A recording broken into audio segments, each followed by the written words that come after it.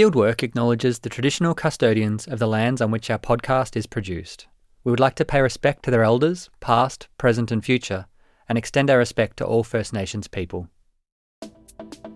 So they were definitely a type of masculinity that I don't think is particularly, well, we don't see so much in Australian culture. You know, I started that work in 2004, so now the opportunities for selfies and people representing themselves means that we do have this expanded sense of beauty and the body, but it's very different to the sporting men that we see or the business men that we see.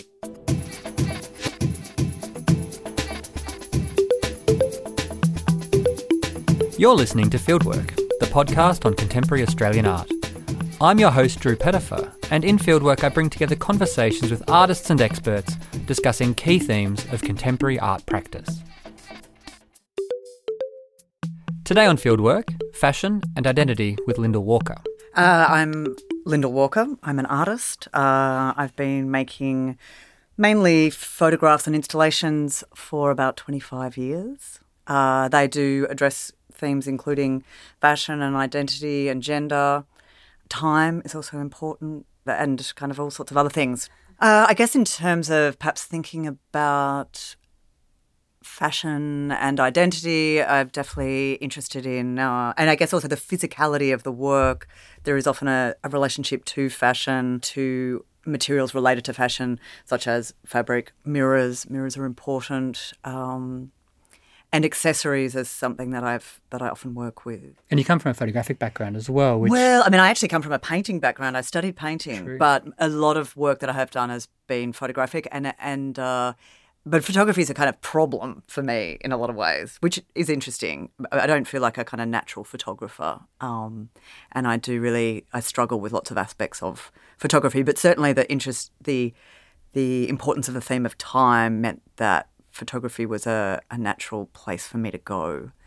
And now I just kind of mess with it a lot. Lyndall uses photography and installation to grapple with complex questions of gender, sexuality, desire, identity and consumption. Of core concern are the distinctions between dressed bodies and undressed bodies. And certainly in different areas of fashion and more kind of people that are working on edges of like classical fashion practice, like this idea of the representation of the body, but also what it constitutes being dressed is definitely something that's part of really kind of the core concerns in fashion happening at the moment, and definitely gender as well. Hi, I'm Ricarda Bigelow. I'm a researcher, designer and academic at RMIT in the School of Fashion and Textiles. I manage the Master of Fashion Design in the Year 4 Honours Fashion Design. My practice and research is mainly interested in the performative and kind of sensorial aspects of fashion and high fashion and luxury fashion in a nutshell. I wonder if you can talk about how you see, Lyndall, the relationship between fashion and identity and obviously questions of representation through your work. I guess it changes all the time. And because when I first became interested in fashion and art, my interests then were very different to what they are now. And I guess currently I would say that my interest in fashion is often about gender and using items that are gendered or that also really invite ambiguous relationships with gender. So that is sort of, to me, is currently quite important with fashion. And definitely, I still just love clothing. I love the way people construct an image through clothing, and I often connect with people who also love clothing and fashion. I mean, the other thing which is really important for me is the flip side of that is that I'm also really interested in states of undress and nudity and people in their underwear. So there's that tension between dressed and undressed, and what that says about identity is really important. So, do we speak more with our clothes on, or do we speak more with them off? And, these sorts of questions are always really interesting to me. And also then on a bigger metaphorical level as well. Lyndall, I wanted to ask, you were talking about certain things that represent a gender in fashion. Are there certain things that you could discuss about that? Like, are there particular items in fashion that you're referring to, or types of fashion or materials? Yeah, definitely. I mean, the items that I'm thinking of are ones that I guess I have recently worked with or I'm currently working with. So I'm thinking about fans and scarves. I'm currently obsessed with dressing gowns. I mean, all of those items are used by both men and women, but fans particularly are looked upon in the West as being very feminine, as being really expressions of femininity. Although as an object, you know, when they're open, they're like a vagina, and when they're closed, they're like a penis. So that to me is really intriguing. And so that, fans are fascinating to me. Scarves are really fascinating to me. Yeah. And scarves are obviously worn by both men and women. But the material of silk is something that I kind of quite obsessed with. And that is sort of more typically seen as a more feminine material. Although it's really earthy. And so all these kind of tensions are always really interesting to me. And do you think, like in, say, for example, like the silk scarf, do you think that kind of, and perhaps you could talk about your work for using the scarves, but in particular, do you think like the role of them in fashion is pretty interesting in terms of what actually goes on these scarves and the motifs that are on these scarves, for instance? Well, I mean, look, scarves are, to me, are quite fascinating anyway because they are worn by both men and women. They're the simplest sort of item of clothing you could possibly have. They're, and mine are square, and part of that is the simplicity of that shape is important. But, they keep you warm, they keep you cool, they cover you up, they expose you. They've got sort of, they're so functional. But so my scarves, the work that I've made with scarves in a series called Silk Cut, my scarves have pictures of erect penises on them. So they're dick pics, but they're dick pics put into the real world and made really sensual, unlike the digital alternative. I also art directed them really carefully so that they can be worn as quite colourful, sensual scarves, and nobody would know what appears on there. I've seen people wearing them and they become quite abstracted. Absolutely. I mean, it's actually difficult to make it obvious that there is a penis on them, and and I designed them so that that's the way that they would be. That there is still this sense of them being hidden, although as soon as you sort of fold them out, they've got enormous, far larger than life-size penises on them. And I think that's really, like when I saw that work, I was really interested because certainly in fashion, like there's been some moments where like use of the photographic nude on fabric has kind of come about, and that's definitely something that happened kind of mid-90s with people using it, more so like people like Jean-Paul Gaultier. In many, many collections, there's like, the tailored jacket with the man sort of torso, but it's used in much more of a trompe-l'oeil way, which is very classic in fashion, that kind of motif, or the full kind of naked body dress. So I was really interested in how, and as you mentioned, the art direction kind of loses that sort of that one-to-one scale. Yeah, I mean, there's sort of all sorts of interesting tensions, and I guess there's something that they have a life of their own, and people interpret them and I guess appreciate them in different ways all the time. And I mean, one of my kind of first sort of interest in them was as somebody who's done a lot of portraiture, and particularly male portraiture, was that, well, this is a really close-up portrait. And intimate portraiture. Very intimate portraiture, yeah. That was actually something that I was really interested in with the scarves, was that people would wear them. And I had been working in a photography department. I got so fed up with the preciousness of photographs and people making enormous prints, which were then so fragile, and you always have to wear gloves. And so then the fact that you would screw up a photograph and you would sweat on it was so subversive. And, that was actually something that, the whole issue of worn clothing was something that I was thinking about. And silk's really interesting because silk, actually starts to disintegrate with sweat, with light.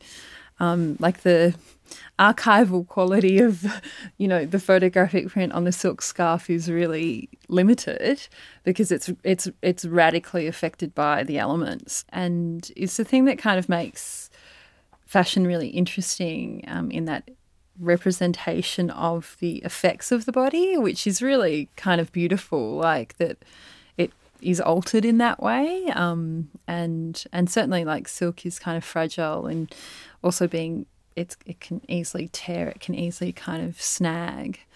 It's definitely not kind of like a But it's plastic. made by worms, it's Exactly. so earthy as well. Yeah. I mean, to me, it's just such an intriguing weird. material. I do wonder how these shifts in fashion towards the body and towards nudity might follow other social changes as well, because I immediately think, the 90s followed all of those social movements from the 70s and 80s around, feminism and queer rights and the like. I do wonder whether there's correlations as well with shifts in fashion and the body with social change. Absolutely. Absolutely. And I think in fashion, it's also like in terms of representing the body and the nude body, there's like the literal kind of what I was talking about before, like the photographic representation that's actually been really, along with social changes, it's been really linked to technological changes, like the ease in printing, in things like digital printing. I feel that's really increased the different forms that the nude body has been represented in fashion, and the use of photographic media on cloth.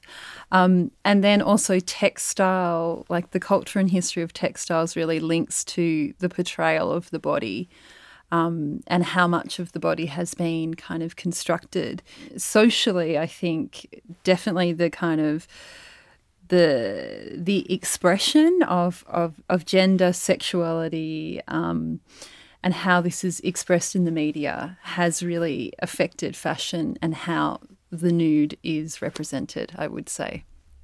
Yeah, I mean, absolutely, undoubtedly. And I guess the most obvious, and in a sense it's a banal reference, but the proliferation of porn has really affected fashion and the body, the shapes that we see, and the styles that have been fashionable. But I mean, also that means that, then there's also a move towards much more modest fashion. So fashion constantly reacts against itself. So that's always fascinating. Yeah.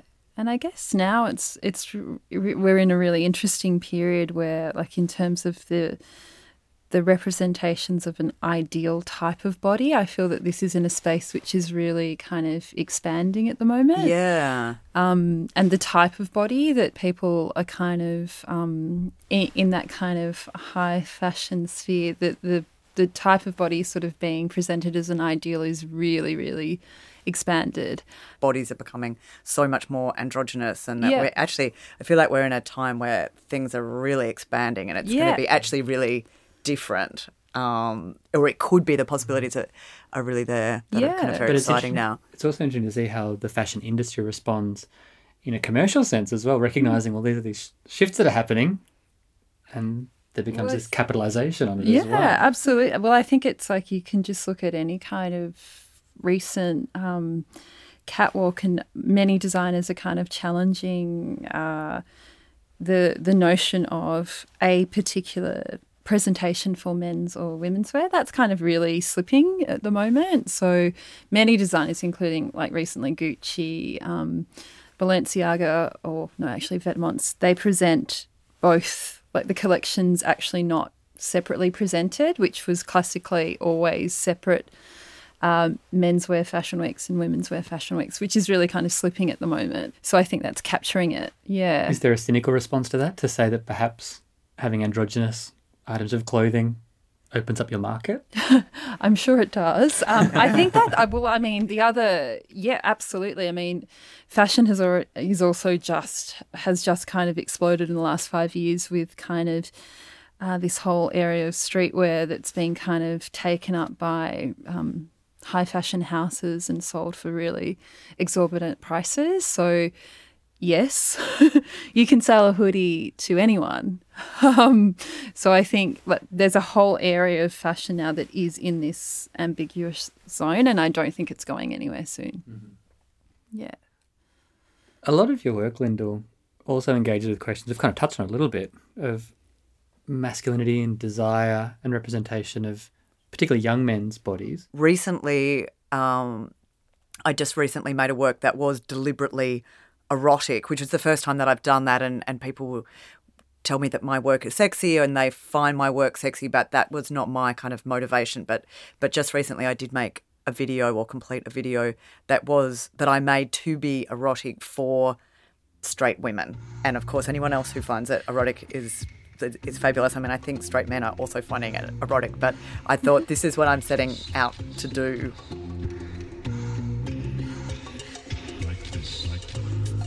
This is the soundtrack composed by Dux for Lyndall's video work Alchemical Breakfast. The work is projected across a gallery wall and shows a wide-angle shot of the back of a shirtless young man in a sharehouse kitchen holding a large fan.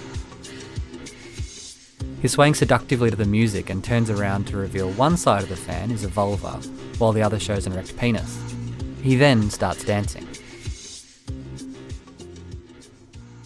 That work is very much about desire and ultimately establishing a kind of a narrative that I found desirable.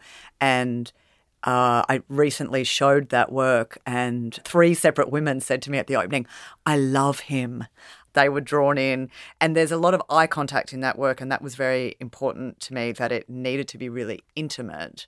So desire was absolutely on my mind in making that work, and I guess I kind of unpacked a whole lot of ultimately quite personal things about how am I going to make this work erotic and how am I going to make this work really desirable. As you were talking about your video work, I started thinking of, the classic kind of tropes, or what has been in the last kind of 5 years. It's kind of changing now, but the classic tropes of the male kind of body used quite a lot in things like perfume advertising, in fashion, and how that body has been used in a really kind of specific way. Female body as well.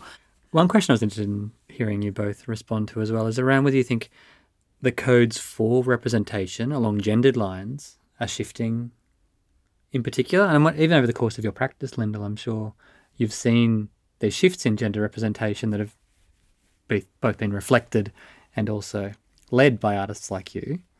I'm wondering how you see that. Yeah, I mean, I really think that we're definitely, I think we're at a really exciting moment. I mean, I think that, definitely over the time that I've been working, there has been enormous changes. I mean, the nature of fashion is that it changes. My kind of engagement with current fashion has definitely waned, but these changes exist, beyond the fashion industry.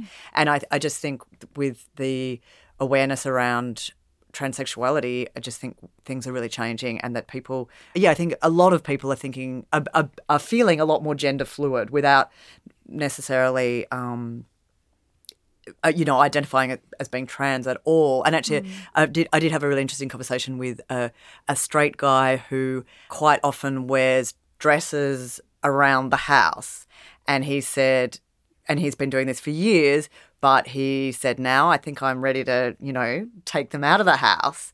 And that, his comment was that his trans brothers and sisters had, done the necessary work that he was going to be able to wear a dress in the street. And I think, those sorts of changes, I think are really interesting. And in a city like Melbourne, and where I live in Berlin, that's just very visible on the street all the time now, I think. It's not necessarily easy, but it's there. But I think a lot of inspiration for your work these days seems to come from that, from the streets, from these encounters. Well, it always did. I mean, it definitely always did. And it's, in a sense, that kind of really current fashion was, my interest in that really current fashion was was pretty brief, and it was in the early 90s, and at that time I was really engaged with contemporary fashion, but it has always been about the street, and even at that time I was really interested in grunge, but I was really interested in the fact that grunge had existed as a street fashion, and that, you know, it was this kind of perversion that it was on the catwalk, and that was the perversion was kind of interesting to me. Interesting to think that, in a sense, now also the street has crumbled, and that it's much more about Instagram and selfies, and something that you might not even leave. You might not get to the street. Yeah, no, the real street doesn't exist. You don't actually get out of the house. That the fashion exists. On the screen. I think it's really affected, the way the sort of role of fashion, and definitely the relationship with fashion and identity has really kind of expanded outside of that. And certainly what you're sort of saying about transgendered people and the evolution of that through fashion has happened really kind of, and maybe, Drew, your question about fashion profiting from it, potentially. I mean, you know, many people have referred to the use of transgendered models in fashion as tokenistic, similar with different representations and diversity of race as well. But I think it has definitely entered that sphere. But I think it's probably, in some cases at least, reached the point where that has become normalised as well, where it's no longer a token engagement, but rather this is the state of the world. I mean, we're sort of having conversations, and this is like at an academic level, about whether this notion of women's wear and men's wear should actually be in our programs, and whether that will actually in time just erode. It's still kind of intact to a certain degree. Certainly we have had many different kind of studios that explore it, but still at the end of the day there are these archetypes of women's wear and men's wear at a kind of a graduate level. And we've started to kind of talk whether that's actually that will go. I mean, the gender neutral suit was such a modernist dream, and it's so interesting because I feel like where we're at now is not within that modernist dream at all. We're somewhere really different. But it's interesting to think of like the Courage onesies and and also, I mean, that was also kind of part of that 60s waif thing, but those bodies had to be so controlled, and that women had bodies like men in order to fit into that modernist gender-neutral dream, and we're in such a different place now. I'm wondering how effective you both think art is for engaging with this kind of space, but I suppose for this episode it's equally relevant to ask how fashion is effective at engaging with these kind of issues, and by which I mean the kind of social issues that you're dealing with, or the kind of conceptual issues you're dealing with. I mean, I think fashion is an amazing way to discuss gender and to experiment with gender. I mean, it's so fundamental. I mean, you just sort of think about, when you're a kid, and we all do it to some extent. I mean, I think fashion is a totally amazing way to engage with gender, and fashion and art. As for art, maybe fashion's more effective. But I mean, I don't work. I mean, the only time I've ever made a fashion item is the scarf. So for me, fashion is always within, or for the things that I make, fashion is always within art anyway. I find it interesting you say that too, because for me, there's this slippage that happens. I had a friend who bought one of the scarves, and I was trying to work out whether they'd bought an item of fashion by an artist or an artwork by an artist, and where that line is. Yeah, well, I mean, I'm always fascinated by that. I mean, the other, also with that work, is it porn or is it art? I mean, I am kind of increasingly fascinated by the fine line between fashion and porn, and I think that they bring up sort of similar issues, and one of them being to offend art people. As soon as you say it might be fashion or it might be porn, then art people are outraged by the compromise of the importance of art.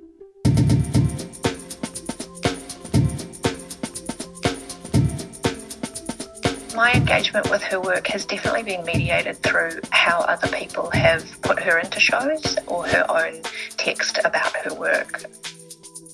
So I'm Pippa Milne, and I'm speaking from up in Brisbane at the moment, where I am an Associate Curator of International Art with Quagoma, but I've been the Curator at the Centre for Contemporary Photography down in Melbourne for a few years before this, and I'm about to take up a role down at Monash Gallery of Art as Senior Curator. So I've been and sort of am in the photography curatorial field, mostly in Melbourne.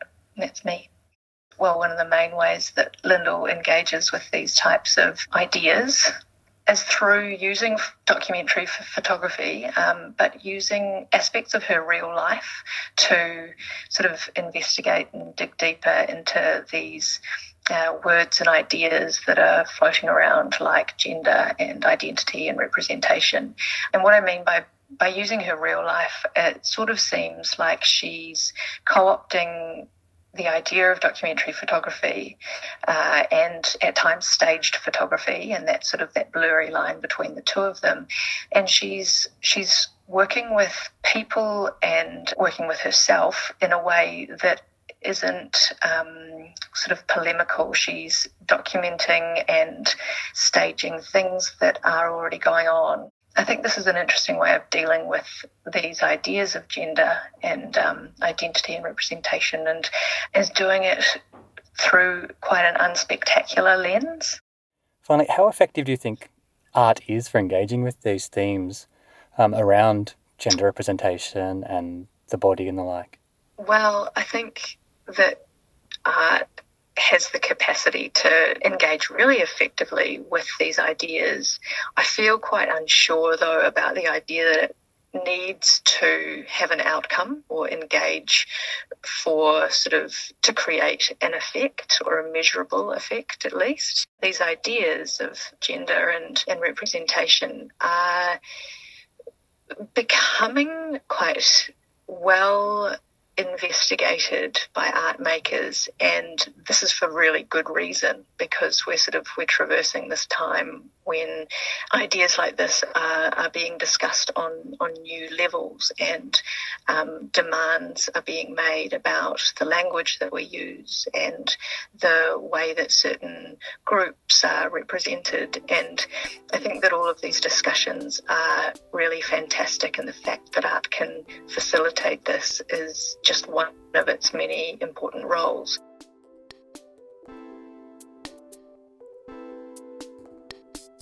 Fieldwork is produced by Shannon Goodwin and me, Drew Pettifer, and supported by Bus Projects.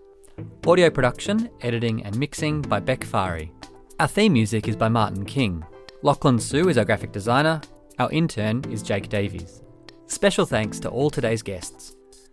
That's it for this episode of Fieldwork. For past episodes and information on how to subscribe, head to fieldworkpodcast.com.au. In our next episode, William Young on queer rights and representation. Throughout history, the gay community has never been represented. It's always been invisible, and people recognised a gay idiom, if you like, and they were proud of it, and they thought that our story should be told. That's next time on Fieldwork.